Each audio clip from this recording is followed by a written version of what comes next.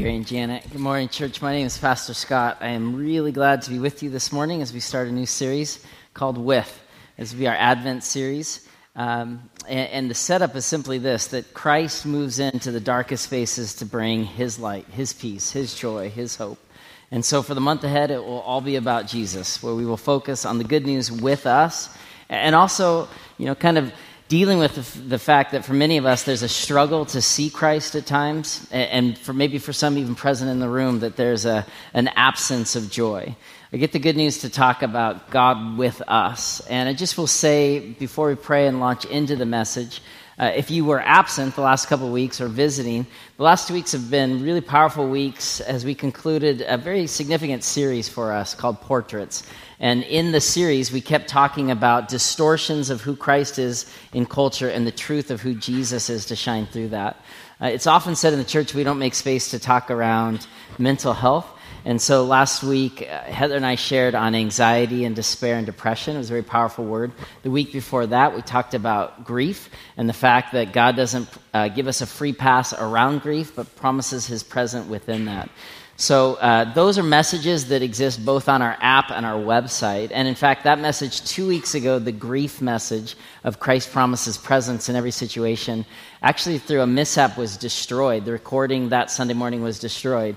But I was so committed to getting that content to you, I recorded it at a room at Bethany last week, and then recorded the whole thing, did the grief sermon again, and then got to the very end, and the sound engineer said, well, bad news. That sound file was destroyed too. So then I delivered it a third time, and I'm like, God, why are you tormenting me? Like, over and over and over, The point of the matter is that we want you to be resourced. So those, all of our messages live on both our app and our website, resources for you. And that's part of the human experience for sure. We will grieve. We will suffer. We will go through periods of anxiety, despair, depression. The scriptures are full of that. And we are commanded to have joy because of who Jesus is. So today I'm excited to prepare and share this message with you. So let's pray. Lord God, thank you so much for these moments at hand. We pray that you'd open the scriptures and open our lives to the truth that you're a God with us. Lord Jesus, may our encounter with you, the reminder of your radical grace and the promise of your joy within us, bursting out of us. God, may it be good news in this Advent season. We love you. Thank you for loving us. And all God's people said, amen. Today's message is called Burst Forth, and it is a message on joy. Turn to somebody on your left and right and say, I'm ready to hear about joy. Just look them in the eyes, say, I'm ready to hear about joy. Bursting forth.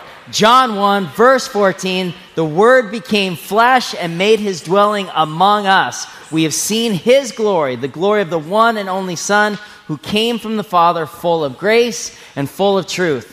This is the most glorious thing, God with us. And this idea of dwelling in the ancient Greek was this word, which means to dwell among, to set up camp among, to literally tent with. And it had me thinking about camping. Because for me, I worked every summer my whole life until this summer when our church sent me on sabbatical and I had time to just be with my family. And so, one of the things I dreamed about was taking my kids on a backpacking trip. My oldest was at Young Life Camp with leaders who loved her, but my youngest three, we went backpacking. Heather had to stay home and work. She wasn't on sabbatical, but packed up my three kids and we headed to the mountains. We had, I had like 50 pounds on my back. Each of the kid had their food and their water. It was only 8 miles. Kendall Peaks Lake, someone who knows a lot about hiking, said, you might want to go shorter on the first overnight backpack trip. I was having none of it. The 6-year-old, he can carry his own weight. We're going to go up this mountain together. And as the 1 mile became 2 miles, became 3 miles, not only do I have my 50 pounds of pack, that whole ultralight backpacking stuff, not for this guy. My gear's all circa 1990. And as we get mile 2, mile 3 up this mountain, I have my pack, and then I have the 9-year-old's pack in one arm, the 7-year-old's pack in the other hand, and I am like this pack mule hiking up this mountain. This was supposed to be fun. This picture was at the beginning of the trip, not at the end of the trip. We looked so joyful at the beginning. And it had me thinking, for some of us, this is Christmas. This is the Advent season. It's a trip we think will bring us so much joy. We have such expectation. But somewhere along the lines, we get loaded down. We get stuff heaped upon us. It's all good things, to quote the snowman in Frozen, all good things, all good, like, it's good things that we're carrying up the mountain. You know, it's stuff with our kids, or it's stuff with friends. It's gift giving and receiving and shopping. It's special services at church. Like, before we know it, if you're like me, and I know you are, you can feel heavy loaded. You could be like, man, I was set off for joy, and I just feel way down. This message today is meant to remind us that God is a God not just for us, He's a God with us. He came to dwell with us, to tent with us, to tabernacle with us. And when Jesus showed up, the world changed. It meant we weren't alone anymore. Look at verse 12 of John 1. Yet to all who received him, to those who believed in his name, he gave the right to become children of God. Children born not of natural descent, nor of human decision, nor husband's will, but born of God. And so this is the essence. This is our hope today, that Christ would be real to us, and that truth would burst out of us in songs of joy. Real joy. Now, I will tell you, and you guys know my story, so I think you can hold this with me.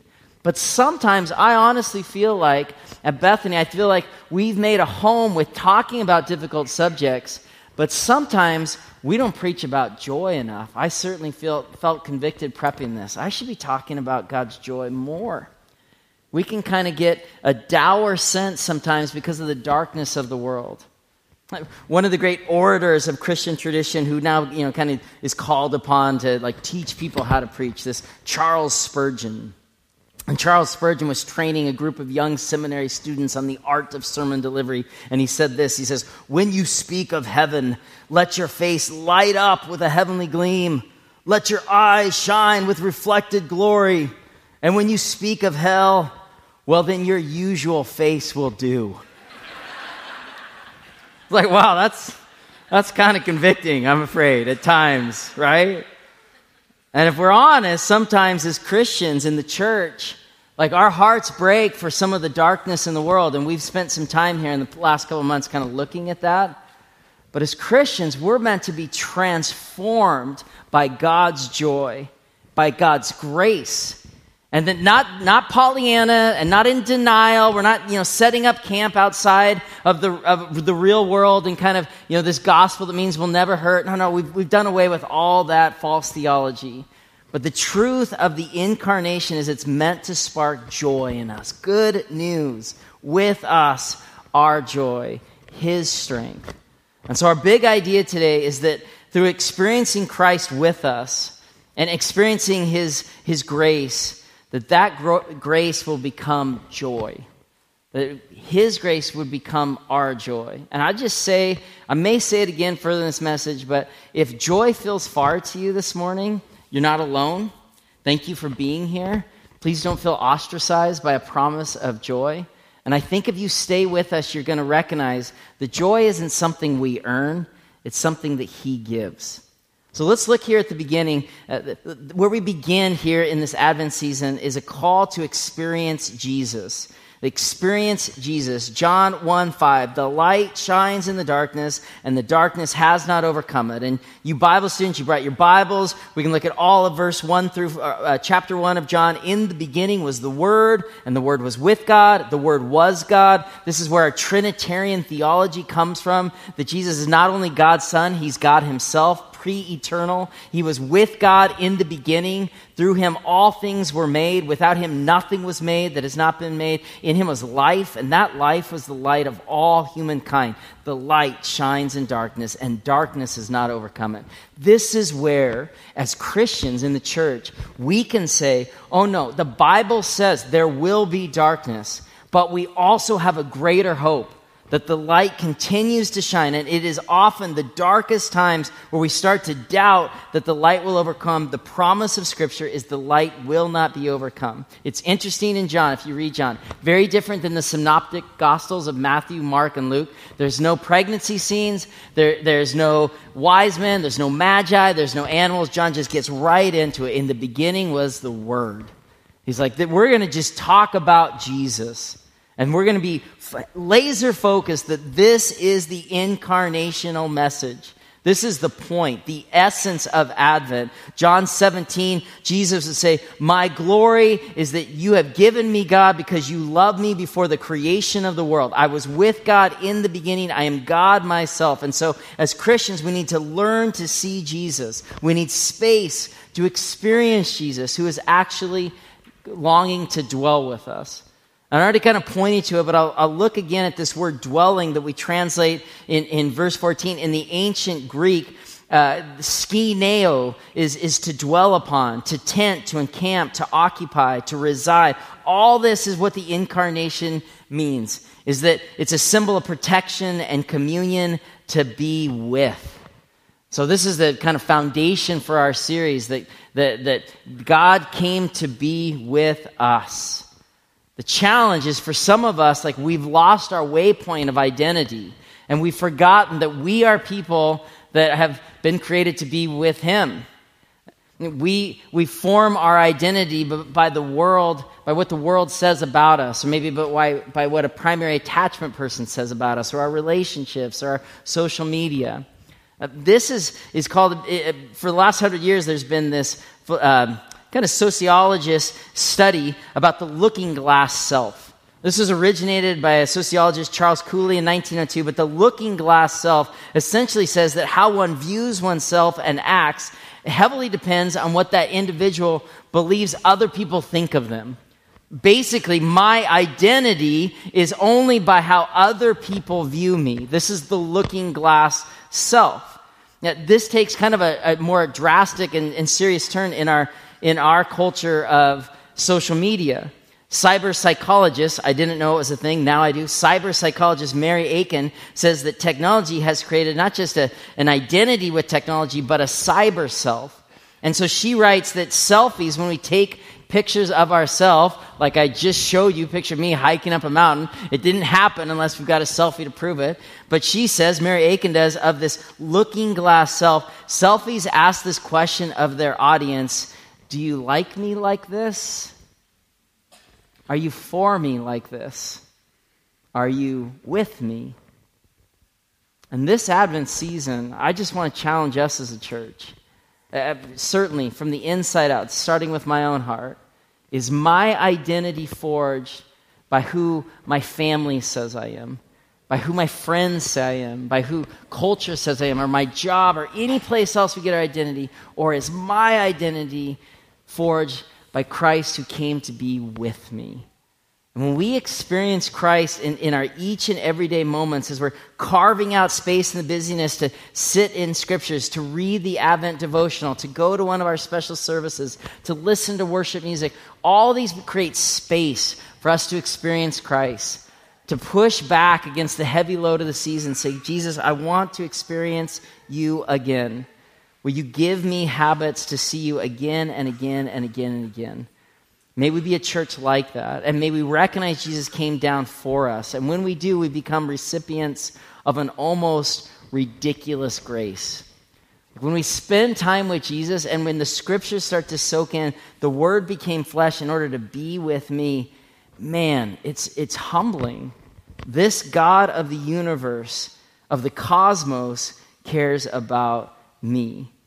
That's what Isaiah 52:7, this good news, how beautiful on the mountains are the feet of those who bring good news, who proclaim peace, who bring good tidings, who proclaim salvation, who say to Zion, your God reigns. And as Christians, like when we are dwelling with this incarnational Jesus, this Jesus with us as a child, there's such surprise, there's such joy. In the Luke 2 version of Jesus, Emmanuel, God with us, Jesus incarnation, it says that Mary became great with child.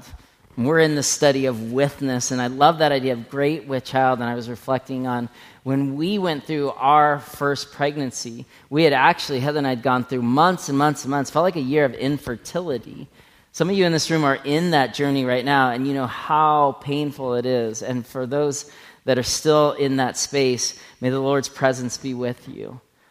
We had the ridiculous grace after a season of infertility I had been out running errands. Heather and I were leaving Southern California to move back to Seattle. She was wrapping up seminary, and I ran in the door, and she's like, look, it's a pregnancy test. And we had been looking at these for months, because there's this little window depending on the test. This one's not been peed on, so it's okay to hold with you. The women in the room are like, and the men are like, yeah, okay, But we had been looking for months for good news. And when we saw it, I didn't have to try to figure out what I thought about it. I didn't wonder what other people would think about it. When I saw the good news, man, I wept, I cried, I hugged my wife, I shouted to the neighbors, I called our family members. When you receive good news, you want to tell the world. This is our story at a level way bigger than pregnancy tests, because what the joy of incarnation is a gift for all of us to step into. And even while we're nursing heartaches here on earth, there's a bigger truth that God is with us and for us. And that is meant to be this good news as we experience him. It all comes down to this surprising grace from the child. That's a segue that I want us as a church really in the month ahead to really dig into understanding more of grace, because when you see good news, you recognize you've been given a great gift, and that is called grace. That we have been recipients of a gift from the Lord of his incarnation that we could never earn. John 1:16-18 names Christ's incarnation as grace. Out of his fullness, we've all received grace in place of the grace already given. For the law was given through Moses. That was a grace in and of itself. But grace and truth came through Christ. No one's ever seen God, but the one and only Son, who is himself God and in closest relationship with the Father, has made him known. It's a grace, John is saying. It's amazing. And so when we've seen something true and it makes us realize we don't deserve this kind of love, then we have two options. One is to become complacent to it, which means not really to see the grace in it at all. The other is to be ridiculously thankful because we've been given something we've never quite earned, to live into it. And when we practice gratitude for the grace given, it's receiving what God wants to give us. It is said, gratitude is the greatest sign of grace in God's people. And we don't talk enough about grace. I know I certainly don't. One of my favorite authors on the subject, Philip Yancey, says this: grace means there's nothing I can do to make God love me more. There's nothing I can do to make God love me less. It means that even I, who deserve the opposite, am invited to take my place at the table in God's family. You are in the family of God. If you're like me, and you don't deserve it, but he loves you anyway, and his grace covers you. And I'm sorry, I don't say that to you every single week. You are recipients of a radical grace, because God's love for you is not predicated on your performance. It's predicated on his compassion. So as a church, in touch with the grace of God, aligning around the center point of the gospel, this good news, we just need to remind ourselves over and over that God is with us and we are loved. We are loved. And if there's time, I would just go one by one to you, and I would look you in the face, and I would just say, you're loved, because we forget, and God wants to remind you, you're loved. Not because a pastor says so, or because the ridiculousness of Christmas trees or whatever, but because of God's character covers you in grace. That coat drive that Pastor Raul kind of highlighted, I'm always thankful. You're a generous congregation. You never fail to just bless people. And as your pastor, it means so much because I see it in you. You want to be a blessing in the world. I see it. Hey, we're collecting coats, and you're like, we're in. 200, so many that everyone went home with coats and the extras got donated to. Beautiful. We have a team of volunteers that went and made all that happen. We partnered with a practicing church, a vineyard church that's also all about loving people on Aurora. It was wonderful. I was only there for a very short time. But in my short time there, watching these volunteers set up a shopping aisle of all these coats, and then getting to try on coats, as meanwhile other volunteers are serving them breakfast, homemade yogurt parfaits, and hot quiche, and the gratitude. It just looks like grace. It really does. It's amazing. I know many of you couldn't be there, but I just wanted you to know it was beautiful. Many of you had a small part in that. At the end of it, I was just standing there watching as people were coming out, and it was like the good news, like they just were recipients of a great gift, and there was joy on their face. They weren't like, oh, last year's was warmer, or, I wish it was gray. I mean, there was a few of those, but no, mostly people are just like joy, gratitude. And this one guy was standing there, and I'm just like, hey, what's your story? Because there's no better entry point to somebody's story than a posture of grace. Oh, my story? Heroin, injury before that, prescription medication that ran out, all too common on the streets. I want to get clean. I'm here in the program on methadone replacement, but I want to get off this too. I don't want to be a slave to this stuff anymore. And I got to say, do you know the good news of Jesus Christ? There's a freedom when you're with hungry people to be bold. And we prayed together. I said, the strength that you desire to get off methadone in time can come from one place only, the God who wants to be with you. I don't know exactly how God will manifest in that relationship, but it was exciting to share grace with him. About an hour later, I'd gone back up to the junction. I was working on a sermon, and there's a knock on the door, and it's the guy. He's like, hey, do you have a business card? I'm like, I'll check. I don't ever use them, but I do. Here, yeah, got one. He's like, I'm ready to change my life. And I think God would be the way that I would do that. Now, I don't know exactly how that story ends, but as a church in touch with this grace of Jesus Christ through experiences with him, and that's where the good news is. Not our do-goodedness, but the God with us. And when we're a church that's encountering this witness, this grace becomes joy. Because when you see Christ, it'll actually cause you in time to be bursting forth. Like, this is where the accountability comes for me as I was studying this week is, wow, is joy bursting forth in me? Like, or have I been so overwhelmed with the darkness in the world, it's starting to overcome the light that Christ wants to shine through me? This is where the grace of God covers me again. Instead of sending me down into some spiral of shame, that's it, I'm not even good at joy. It's like, no, it's grace, grace upon grace upon grace. One of my favorite authors on grace is Brennan Manning, who was a Franciscan monk who left the order, struggled with alcoholism, and wrote probably the best book on grace, The Ragamuffin Gospel. And he writes this about grace. He says, my message, unchanged for more than 50 years, is this: God loves you unconditionally as you are and not as you should be, because, get this, nobody is as they should be. Isn't that beautiful? It's the message of grace. A grace that pays the eager beaver who works all day long the same wages as the grinning drunk who shows up at 10 till 5. A grace that hikes up the robe and runs breakneck toward the prodigal, reeking of sin, and wraps him up and decides to throw a party. No ifs, ands, or buts. This grace is indiscriminate compassion. It works without asking anything of us. Grace is sufficient even though we huff and puff with all our might to try to find something or someone it cannot cover. But grace is enough. Jesus is enough. And Manning would struggle with this message his entire life, through alcoholism, through loneliness. In his memoir, right before he died, he says, if asked whether I'm finally letting God love me just as I am, I would answer no, but I'm trying. And so, church, maybe our trying is killing us a little bit. Like, we're trying and we're trying and we're trying, and it feels like we're hiking up a mountain loaded down. We set off on a journey of joy and we've just missed it somehow. And I want to suggest to you that maybe grace is less like trying and more like falling. What do I mean?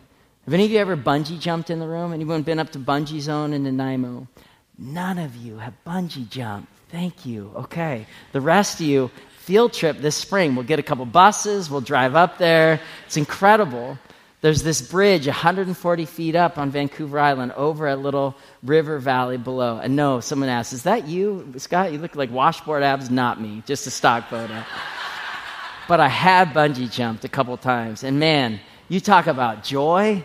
You talk about a thrill. We've done it a couple times years ago before we had kids, back when we were fun and, adventurous and all this. But Heather and I went one time, and it was just empty midweek. And we used to spend a lot of time in Canada, and I love my Canadian friends. And so, there's these guys working. Like, I did the jump, and Heather and I were taking pictures of each other, and we were high-fiving. She did it too. She's amazing. And we were just like so much joy. And the guy's like, hey, bro, you want to go again, eh? And I'm like, sure. He's like, there's a discount, eh? And I'm like, all right. There's like only $40 to jump a second time off the bridge. And that at the time was like $2.27 US, I swear. It was like nothing. So I was like, yes, I will do that. And I'm kidding because I love my Canadian friends. But I went back up. I'm now on the bridge alone. Heather's down below, going to take a picture. The place is just about empty. And the guy's like, hey, you want a real rush? I was like, sure. As if bungee jumping's not rush enough. And he's like, go backwards. I'm like, okay. So he's like, here's what we're going to do. There's like this little, sheet of wood. He's like, you're going to go out to the end, and you're going to have your heels off the edge, 140-foot river below. He said, I'm going to tie a rope around your arm, and I'm going to lower you back. I'm like, sounds great. What could go wrong? So I'm on my toes here. I've got the bungee cord around my ankles, and he's lowering back. And I get to about 45 degrees back, like past the point of no return. He said, here's what's going to happen. There's a boat going beneath you, and once it gets past, and he lets go of the rope. And I'm like, oh my gosh! But you can't turn, so I did this, like for the whole 20 seconds down. And then I realized there was no boat, and the band caught me. And I look up, and this Canadian guy's like, stupid Americans! Oh, man. And I bounced, and it was joyful. I don't know if that's helpful, but when we think about grace, I think, though, there's something as opposed to walking up this hill heavy loaded to falling into the safety of something else. I think that's more accurate when we think about God's grace. Can't earn it, we just receive it. And no, we're never qualified, but it always catches us. Always catches us. Always does. God is for you. And this Christmas season, we want you as a church to be reminded that he's got you, that he sees you. In John 16, there's kind of this amazing passage about where our joy comes from. John 16, Jesus says, you will have sorrow, but I will see you again, and your heart will have joy, and no one will take your joy away from you. Like, that's incredible. John 1, the Word becomes flesh. John 16, because we're going to see you, we're going to do the work, we're going to climb the hill, we're going to do the stuff. No, Jesus says, I will be the one who sees you, and that will cause joy. See, the world's joy is based on what they see. Firm foundations of money, firm foundations of relationship, firm foundations of, environmental safety, of political safety. But God's joy is different. His joy is what he has done, not what we can do. Isaiah 52:9, burst into songs of joy together, you ruins of Jerusalem, for the Lord has comforted his people. He has redeemed Jerusalem. That's the Old Testament prophecy that bursting joy is what will happen when we experience Christ. And Jesus says in John 17, I say these things that you'll have the full measure of joy within you. John 15, I've told you this so that my joy will be in you and your joy will be complete. And so as one theologian said, if you have no joy, there's a leak in your Christianity somewhere. I find that really convicting. That we as a church are called to be bursting forth in a joy not predicated on our performance or on just the situations that are going around, but on who God is, the God with us. And so though the fires burn in different environmental situations around the world, and though political situations are a mess, and though the people that we love hurt, and though anxiety crowds up within us, in the midst of all that we say, we won't be shaken. We're people of radical grace. God is with me. I will claim his joy. And you might say, I'm with you to this point, Scott. I like it. You know, you can put on your faux silk shirt. You can tell me stories of bungee jumping, but until you've walked a mile in my shoes, you don't really get it. You don't get it. And to that, I just want to say, friends, the joy that the Lord has for you is a gift for anyone and everyone. There's a story in the Old Testament where Nehemiah had been sold off to captivity. Babylon had captured Israel. Jerusalem's a wreck. The temple's a wreck. God is distant. Things have never been so dark. And yet Nehemiah gets a word about joy and about returning God's presence to Jerusalem. And this is captured in the book of Nehemiah and a bit in Ezra too, but it's amazing where joy comes from, not our earthly situations, but the grace within by the incarnation. Nehemiah 8 points this, 8:12, Nehemiah said, "Go and enjoy choice food and sweet drinks, and send some to those who have nothing prepared. This day is holy to our Lord God. Do not grieve, for the joy of the Lord is your strength." Nehemiah, in the wreckage, in the confusion, in the halfway point to what they're doing kind of way, he's saying, the joy of the Lord is your strength. And this strength word in Hebrew means shelter, safe place. So the joy of the Lord can cover you when it feels far from you. The joy of the Lord is your strength. The strength of the Lord is your joy. It's not for you to earn. It's only for you to receive. And so may Christ's joy bring you strength in this season, that Christ is with you and that you do not walk alone. Man, when I think about walking up that hill with all the packs and just kind of like, oh man, this is a little more difficult than I thought it was going to be. You know, we got to this place, we got to the end of the hike and we set up camp. And my son sat for a while and fished in this little lake by Kendall Peaks. And my daughter was journaling. And this massive granite stone, like this is it. We built this huge fire. We cooked dinner. And we sat there against the stone as the fire died down. And every star in the cosmos, it felt like, shined over us. And do you know why I took the trip? I just wanted to be with them. I just wanted to be with them.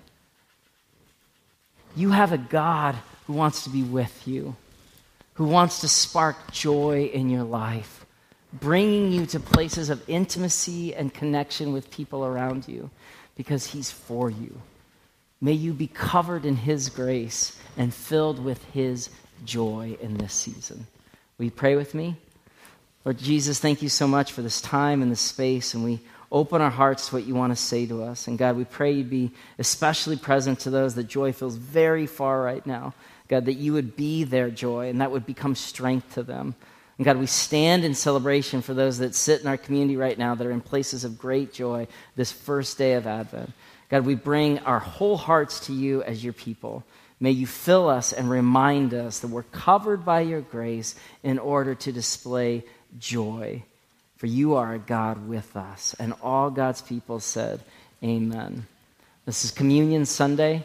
It's a perfect day to break the body and drink the blood and be reminded that God is with us and that that's where our joy comes from. On the night in which he was betrayed, Jesus took the bread, broke it, said, "This is my body, eat." And then he took the cup of the new covenant and he said, "This is my blood poured out for many for forgiveness of sins." And so communion here at Bethany is open to anybody that wants to follow Jesus, anybody that wants to be covered by grace, anybody hungry for deeper joy. And for some of you, this might be a starting point. There might be somebody in this room that feels like I'm outside of God's story. And so in your heart, in these moments, you can just literally turn to Jesus and say, "Jesus, I want to walk with you. I want to be covered in that kind of grace. Will you make me part of the family too?" And then come forward and receive the gift of communion. And what we've got, we'll have communion stations in the wings and in the front, and we'll move clockwise through the room. And we'd love you just to come forward for a little bit of the joy of the Lord. And just put your hands out. We want to serve you communion. It's all gluten-free bread, and you can dip it in the grape juice, and may it remind you grace, joy, because he is with you. Let's pray for the elements now. Lord Jesus, thank you for this bread and this juice, which, Lord, we hope would just symbolize your body and your blood. God, we say yes to the divine invitation to be with you, and we hope, God, that would well up in us as joy as we experience you in this season. We love you so. And all God's people said, amen. Will you stand with us? And the communion stations are open on the sides and down front.